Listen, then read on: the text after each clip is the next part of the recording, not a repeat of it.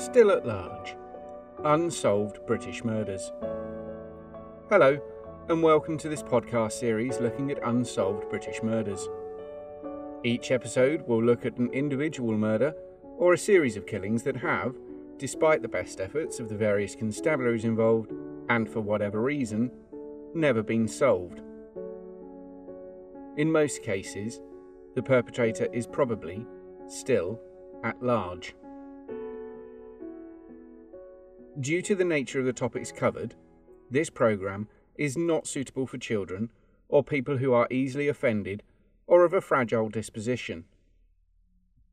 Listener discretion is strongly advised. Series 3, Episode 1. Peter Andrew Miller. December 1984.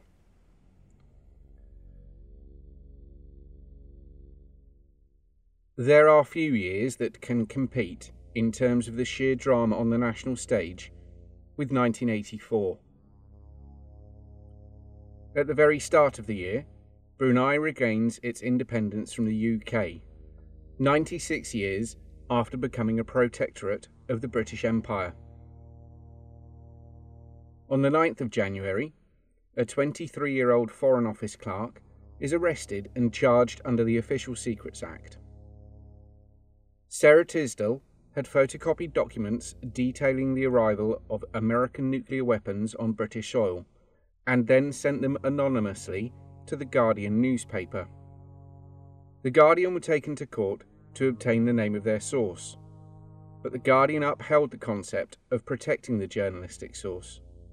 However, the newspaper was, eventually, forced to hand over the documents, and they were soon identified as coming from one particular Foreign and Commonwealth Office photocopier, which led to Sarah Tisdall being identified, arrested and jailed.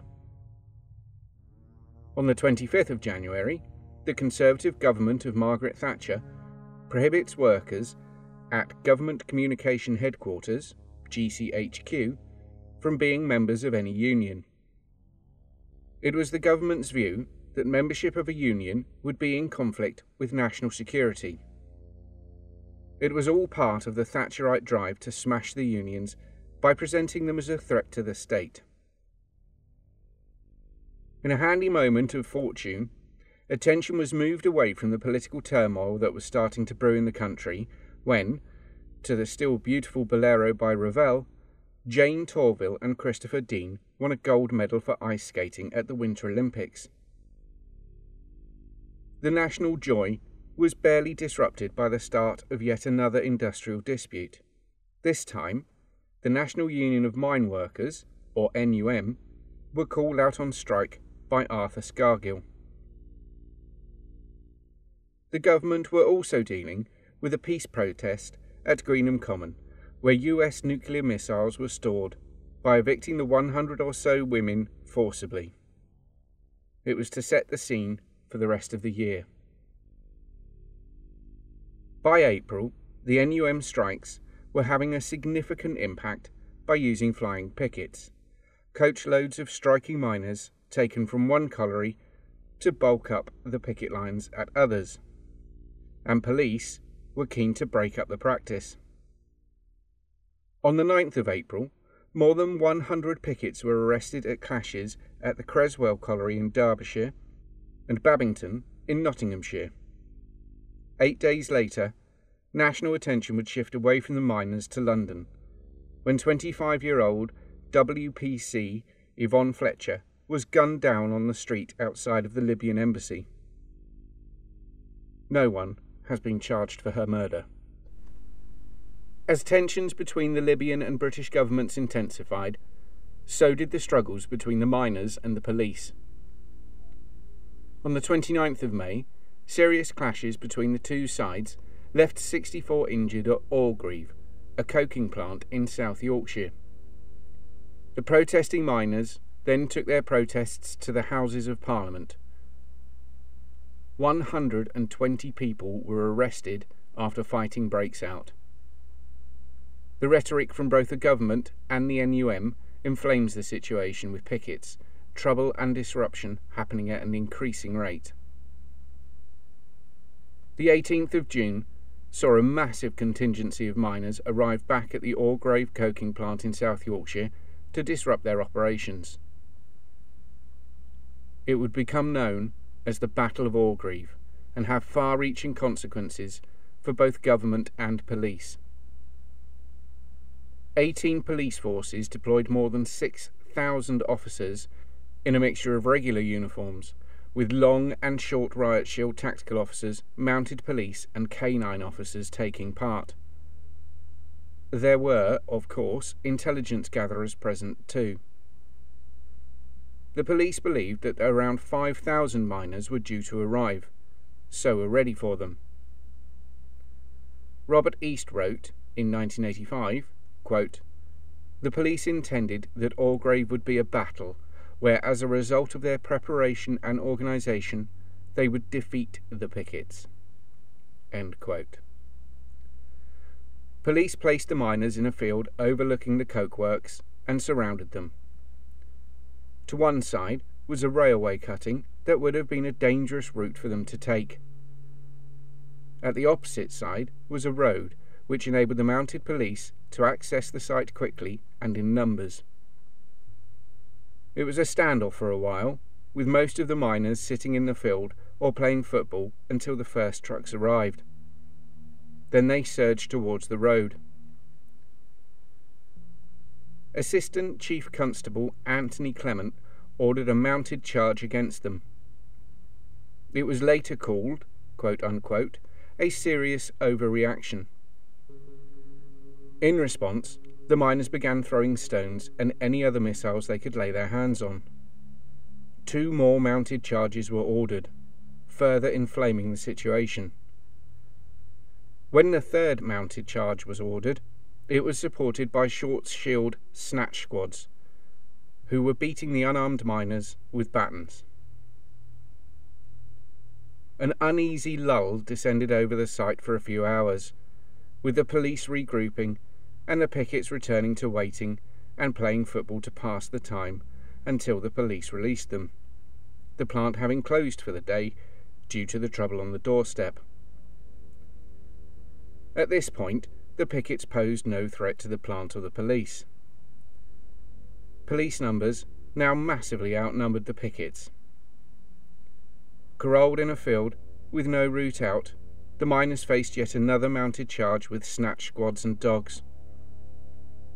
Police pushed the pickets out of the field towards the village of Orgreave, with Clement ordering a police canter, which is a technique where mounted police officers, supported by riot gear, long and short shield carrying police, forcibly moved the pickets through the village. People who turned out to watch the spectacle unfurl found themselves being beaten with batons and truncheons. The police were described as being out of control.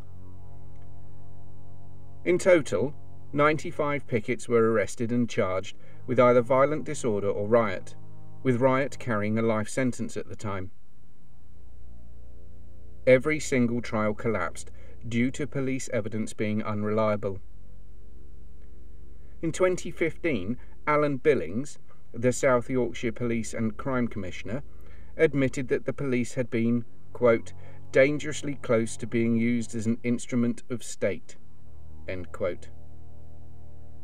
Documents published in 2016, following the inquiry into the 1989 Hillsborough disaster, in which 96 Liverpool fans died as a result of police mismanagement of overcrowding in the football stadium, suggested links between the senior officers of both events. The current Conservative government are currently refusing to hold a statutory inquiry into the events. The coverage of the Battle of Orgreave by the BBC also drew heavy criticism. Their self-claimed accident of cutting the footage to show the miners throwing stones at mounted police and riot squad, without showing that it was a retaliatory action following the first mounted charge, is pretty thin justification. It was an innocent error, they maintained, although how the film made it to air is still in doubt. ITN, the independent news service, showed the events in the correct chronological order.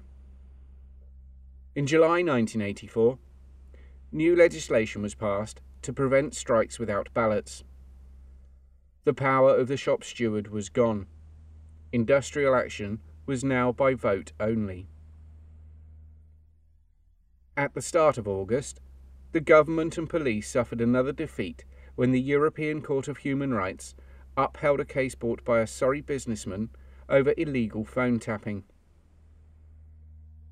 Police forces the world over would be given a new tool in September when Alec Jeffreys developed a technique for extracting and comparing the genetic fingerprint from DNA. A fortnight later, the High Court ruled that the miners' strike was unlawful. Yet the strike rumbled on. In October, at the Grand Hotel in Brighton, a massive bomb planted by the Provisional IRA almost assassinated the Conservative cabinet as they slept in their beds.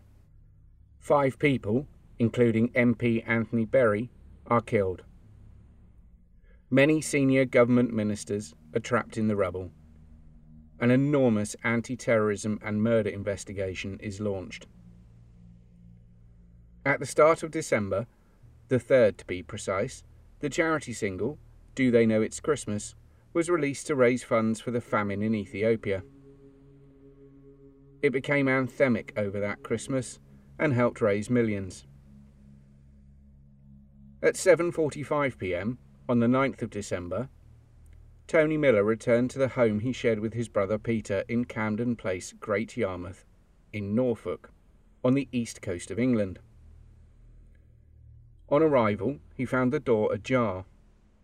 Upon entering the house, he found his brother on the kitchen floor in a pool of blood. He had been stabbed once in the chest. There was a smell that has been described as being CS gas, or tear gas, in the room. 34 years later, his killer is still at large.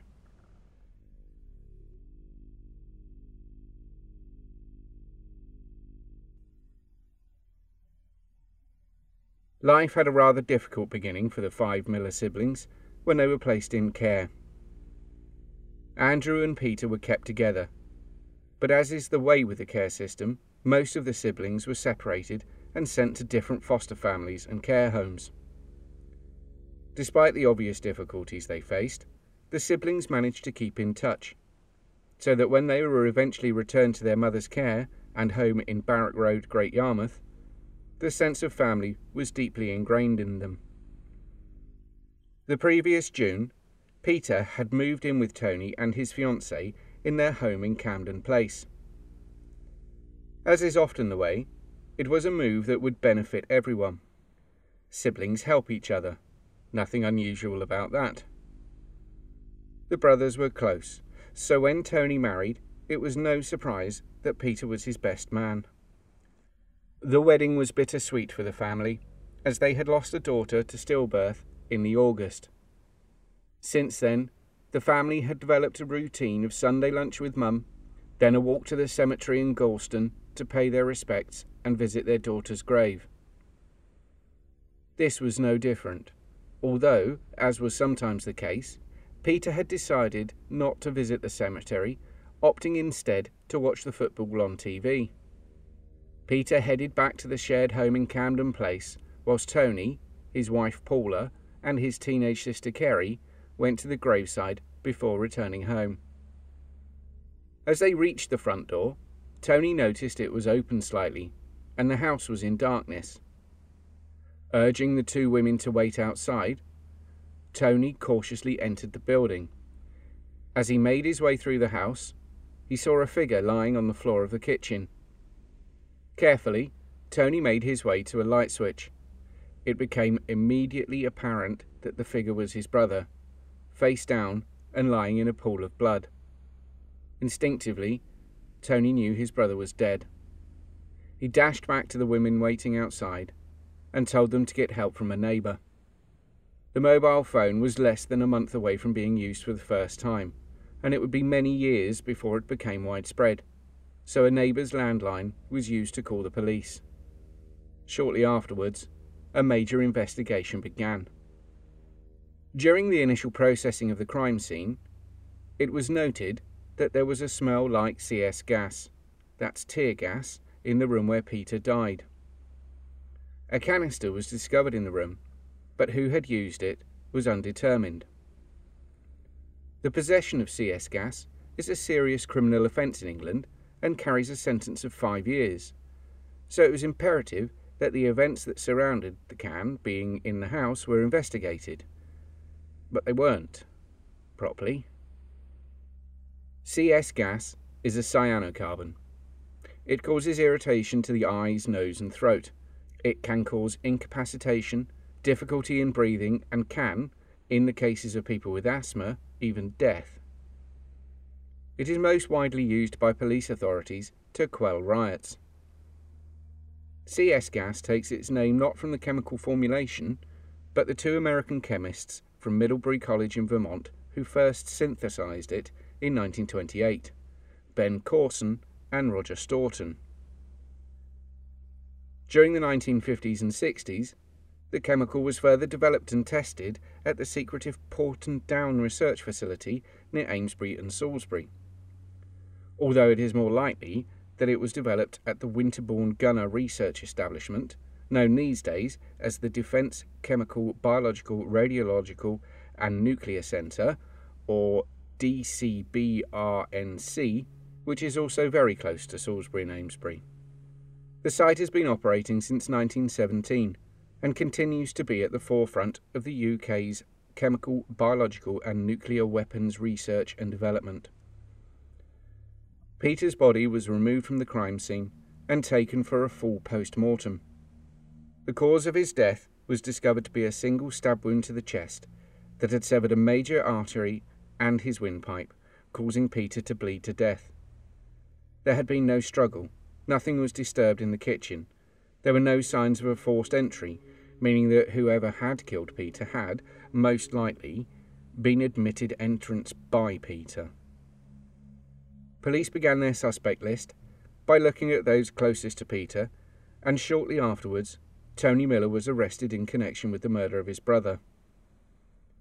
This seems to have been a matter of course, as Tony was released shortly afterwards. His alibi, that he was with his family when they all, collectively, had last seen Peter, was proven quite true. Neighbours were interviewed, and one recalled that Peter had been in his garden and had helped them with a minor task. This was in the afternoon, and between then and the discovery of his body in the early evening, no one remembered anything out of the ordinary or recalls any visitors or disturbance from the house. Peter's wider circle of acquaintances were questioned, and one by one they were eliminated. Although a dedicated family man and loved by those who knew him, like most young men, there were a few less than savoury characters around. Two people with whom Peter had had links were Andrew Hall and Peter Ventham. Hall and Ventham were petty minor criminals with a handful of convictions, primarily relating to property theft. They were, however, eliminated from the investigation.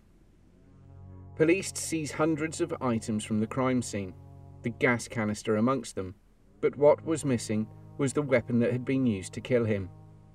The murder weapon was a key piece of evidence, and its removal from the scene was a big problem for the police, but it also showed that the killer had brought it along, used it to kill Peter with a single fierce blow to the chest, then removed it as they left the scene. What happened after that was unknown.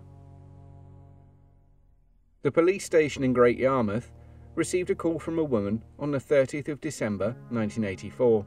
She claimed to have information about the case and requested a female officer to talk to about it. She refused to give any details about herself when asked and rang off shortly afterwards. Police would still like this woman to come forward, as they are sure she has important information and will talk in complete confidence. If this is you, please come forward. A lot of time has passed, and hopefully you are in a situation whereby any allegiances you may have had at the time have changed and the same loyalty no longer applies. Despite an extensive investigation, the case grew cold and fell into the pattern of periodic review. Then, in 1989, just 5 years after the murder, Norfolk police made the inexplicable decision to discard or return more than 170 items of evidence, including the CS gas canister. This, quite rightly, outraged his family, and Tony has been an ardent campaigner for an inquiry into the initial investigation and the decision to discard untested evidence. Years and decades passed, but the case was not totally abandoned by the police or, it seems, by people who knew something about it.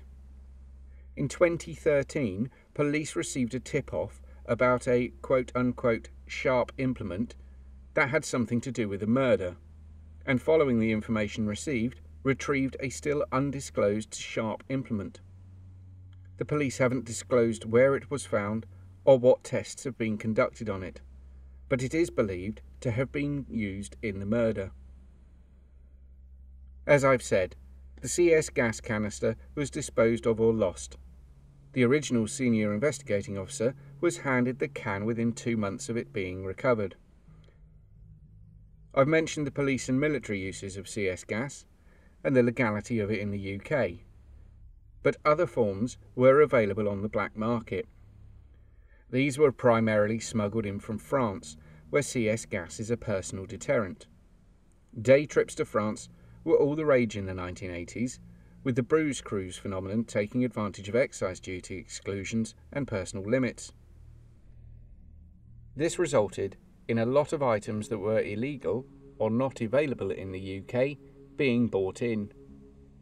Flick knives, French bangers, firecrackers, small handguns, and of course, CS spray. The CS canister in this case was a small aerosol designed to fit in a pocket discreetly. It was about 6 inches or 15 centimetres long, with a silvery plastic lid and a moulded plastic button and nozzle with a clip for attaching to a pocket or other garment. The main body of the can is black, with white lettering and a distinctive logo on the front. There are 2 white symbols near the lid. One appears to be a multi-point star with some writing in it, and the other a circle with some sort of logo. The main writing says anti-aggression, and there's a subheading written in an italic font. Due to the lossy compression of the JPEG I'm working from, most of the writing is illegible, and I'm not even going to guess what it says. Beneath the italicized writing is a logo. It comprises 14 white 5-point stars arranged in a circle, inside of which are a pair of crossed cutlasses with the blade edges downward. The tips are pointing upwards and the handles facing down. In the 3 spaces created by the crossed cutlasses, there are 3 capital letters, which read, left to right, MPF. Below the logo is a white rectangle with black text that says patrol in French. It's really quite nondescript, but I've described it as much as possible in case someone listening knows about European self-defense items from the 1980s. If you do, please get in touch. It's clearly a commercially produced item for the French personal protection market, and the reality of Great Yarmouth, being an historic port town, is little surprised that it was there. Prohibition makes these objects desirable, and working ports can be conduits for all levels of smuggling, including personal items. The question that arose from this murder is who brought it to the crime scene. Was Peter carrying it for self-defense reasons, or was it used by the attacker to momentarily incapacitate Peter to allow for a brutal single stab wound? It has never been established how it came to be a part of the crime scene, and as it has now been lost or otherwise disposed of, these questions will hang in the air forever. The crime scene raises more questions. The lack of a struggle would seem to indicate that Peter knew his attacker and was fatally stabbed before he really had a chance to react, which again raises questions about the CS gas. Had his attacker used it to temporarily incapacitate Peter, there would have been some stumbling and disarray, but there was none. The kitchens in those properties were small, so any kind of interaction would have created some disorder, but the room, according to numerous reports, was not disturbed. A single stab wound to the chest seems like quite an impersonal injury. If it was personal and rage-related, there would have been many, many more puncture wounds, not the single fatal blow that killed him. During 1984 and 1985, there were a number of people questioned about this curious murder, not least his brother, who was quickly eliminated from the investigation. Amongst those questions were two men by the names of James Hall and Andrew Bentham. James Hall owned and ran a garage on the Camden Road in Great Yarmouth. Camden Road is one side of a small, irregularly shaped island of buildings surrounded by Queen's Road to the southwest, Camden Road to the east and the northeast, with Blackfriars Road on the west. The pavement that runs around this uneven pentagonal block is only 345 metres long and comprises an area of around 6,650 metres squared, or 71,540 square feet. It, like a lot of the streets in old towns and cities in the UK, has echoes of the ancient and medieval history, with narrow lanes and alleyways still in use. The buildings are a mixture of industrial, retail and domestic. It isn't far, only around 210 metres, from the River Yar and the industrial docks that flank it. It is little surprise to see a garage near to the domestic dwellings. Hall and Bentham would have been no more than interesting footnotes who were eliminated, were it not for their demise in 2009.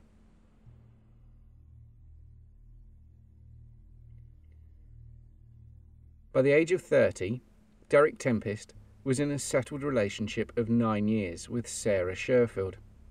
Together they had 3 small children, all of whom were under 8 years of age. Recently, Derek had had a little more cash than normal, but on Wednesday the 28th of October 2009, whilst out for a drink with a friend, Paul McKenna, no relation, he said that he was going to the garage and, quote-unquote, get some cash. He was last seen on Blackfriars Road at 4 p.m. It was the last time he was seen alive. McKenna's testimony went on to state that, quote, Derek had told me that he had visited the garage and was taking money off people who worked there. He said when he was 15, the man took him out in his car. He implied he was a dirty old man who wanted favours for taking him out. Derek never mentioned sexual abuse, but I assume that is what happened. End quote. As the inquiry into his disappearance continued, a friend of Derek's, Mr. David Philpott, said that Derek had given him £100 for accompanying him to the garage to collect £1,000 in cash. He went on to say that Derek had told him that when Derek was young, Hall and Bentham had attempted to, quote, entice him into a park, end quote. David Philpott also stated that Derek had told him that he had been to the house the pair shared the previous evening, and whilst there he had seen 2 boys aged around 14 in the house, whilst one of the men was wearing only his boxer shorts. His reaction, according to Mr. Philpott, was, quote, he told Jim and Andy that he wanted £1,000 by the next day, or he would tell the police that they had 2 young boys in the house, end quote. Another friend, Mr. Simon Hill, gave a statement that detailed an occasion when he had gone with Derek to the garage to collect £800, of which £150 would be given for his time. Mr. Hill stated that Derek had had, quote unquote, had something bad happen to him in his past. Yet another friend, Stephen Rowley, gave a statement saying that Derek had told him, quote, tried it on with him, unquote. Meanwhile, the police investigation into Derek's disappearance continued, but there was no further sign of him. On the 2nd of November, Mr. Stephen Catchpole, an odd job man who worked occasionally at the garage, found a note pinned to the garage door in Hall's handwriting, which said, quote, back in 30 minutes, Jim, end quote. On hearing the sound of a car engine running inside, Catchpole forced an entry into the closed garage. Inside, he found Hall and Bentham dead in the front seats of a Fiat car. Their post-mortem reports found that they had both died of carbon monoxide poisoning.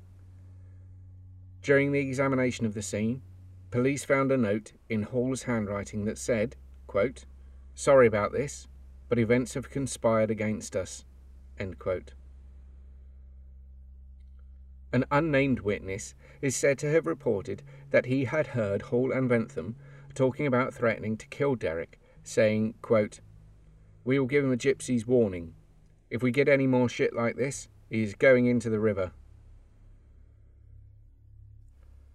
Whilst police were searching the site of the double suicide, they found, according to Detective Inspector Marie James of Norfolk Constabulary, forensic evidence that suggested Derek had, quote, come to significant harm at the garage, end quote. But of Derek Tempest, there was no sign until April the following year.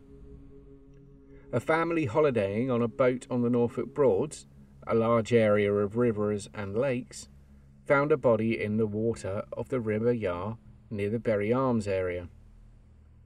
When police recovered the body, it was found to be weighted down with a drum brake around his waist, causing him to be face down in the water. Due to the passage of time, there had been significant decay, and water is an unkind medium to be placed in. Water, with wildlife, even more so. Eventually, and with the aid of dental records, this body was identified as being the missing Derek Tempest. The cause of death was unable to be determined due to decomposition, but suicide was ruled out. At the inquest, Detective Inspector James said that the police had, quote unquote, strong evidence that Mr. Tempest had been unlawfully killed by Hall and Bentham. She went on to say that the Crown prosecution believed that had they lived, they would have been charged with his murder. Following the death of Hall and Bentham, police had many people come forward to say that they had been abused as children, and that they had been continuing to abuse children up until their deaths. But there had been no reports or complaints prior to that. In 2010, Tony Miller, Peter's brother, wrote to the Norfolk police imploring them to review the evidence in the murder of his brother. At the time of Peter's murder, he and Tony were neighbours with Hall and Bentham. In response to Tony's letter, a spokesman for Norfolk Police, Anne Atta, said that there was currently no evidence to link the murder of Derek Tempest and the murder of Peter Miller. Is it possible that Peter Miller had seen something that would threaten Hall and Bentham? It's possible, but there is a big difference in methodologies. Derek's murder seems to have been a warning that turned fatal, with the culprits disposing of the body and then being overcome by their actions, whereas Peter's murder seems more restrained, almost clinical in that the level of violence seems minimal. One single stab wound, with the victim being left at the scene. Whilst I can understand the suggestion that Hall and Bentham had something to do with it, it seems unlikely. Little happened with Peter's murder investigation until 2013, when police received information that led them to the location of what they describe as a sharp implement. This is potentially a massive breakthrough in the case, and the item was sent off for a forensic examination. As yet, there is no update on this discovery or how the item was located. The case has since failed to move forward, leaving Peter's family angry and resentful towards the police. Since 2014, Tony has worked tirelessly to try and get an open and public inquiry into the loss and destruction of vital evidence, effectively cutting off large amounts of possible leads. But the police and government are still refusing the request for such an inquiry. A statement released by Norfolk Constabulary said, quote, "Case evidence and papers including all statements and the full inquest papers for the murder of Peter Miller are still held by the Unsolved Case Inquiry Team, and the inquiry remains open. However, the exhibits held in the investigation were either returned to their respective owners or destroyed by the end of 1991. The circumstances behind this fact are not clear, as records do not provide any details of any decisions taken at that time. However, whilst this may have limited the forensic review opportunities, it has not prevented the Unsolved Case Team from progressing any new information with a view to bringing a resolution to the case." End quote. To date, Tony is still campaigning for an inquiry into the handling of Peter Miller's murder and the disposal of crucial evidence. Peter's murderer remains uncaptured. It's most likely that Peter Miller knew his killer, had answered the door to them, let them in, and was taken by a surprise lunge with a blade that severed his windpipe and an artery. The tear gas seems like a deliberate attempt to mislead, but to say definitively if it had been handled by the killer or Peter, the canister would need to be located, but police have lost or destroyed it. What is sure is that the killer was a local, knew Peter, and simply walked away from the scene back into their everyday life. Over the 34 years that have passed, that person has had to live with their guilt, live with the knowledge that they have killed and have probably confided in someone or dropped hints or made references to the case. They need to be convinced to come forward, or someone else needs to stop protecting them. The longer normal than intro for today's show is to illustrate the pressures that faced the British police at the time. Resources were being drained by an ongoing clash between the state and the miners' union, as well as the massive terrorism investigation into the Brighton bombing. All was chaos, and whilst many police were dedicated to solving the crime, they were soon drawn away by another horrific murder, that of 3-year-old Leonie Keating, who was abducted, sexually assaulted, then thrown into a river. They caught that killer.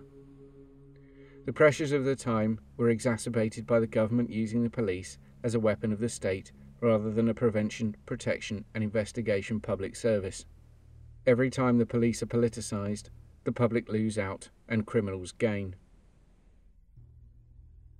Please share this episode on all the social media pages for Great Yarmouth, Norfolk, East Anglia and any others you think might be useful.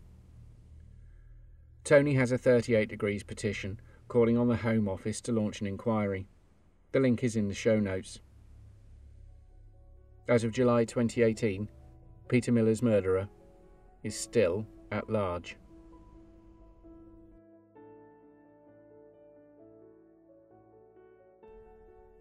Still at Large is an independent true crime podcast.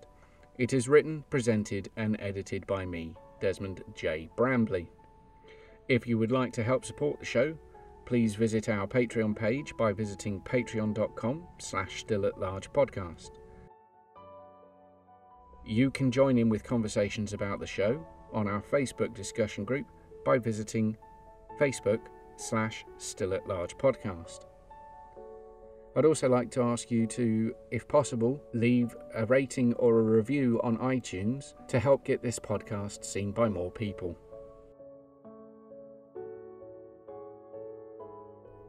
The theme tune is by Duke Deck, an online music AI at dukedeck.com.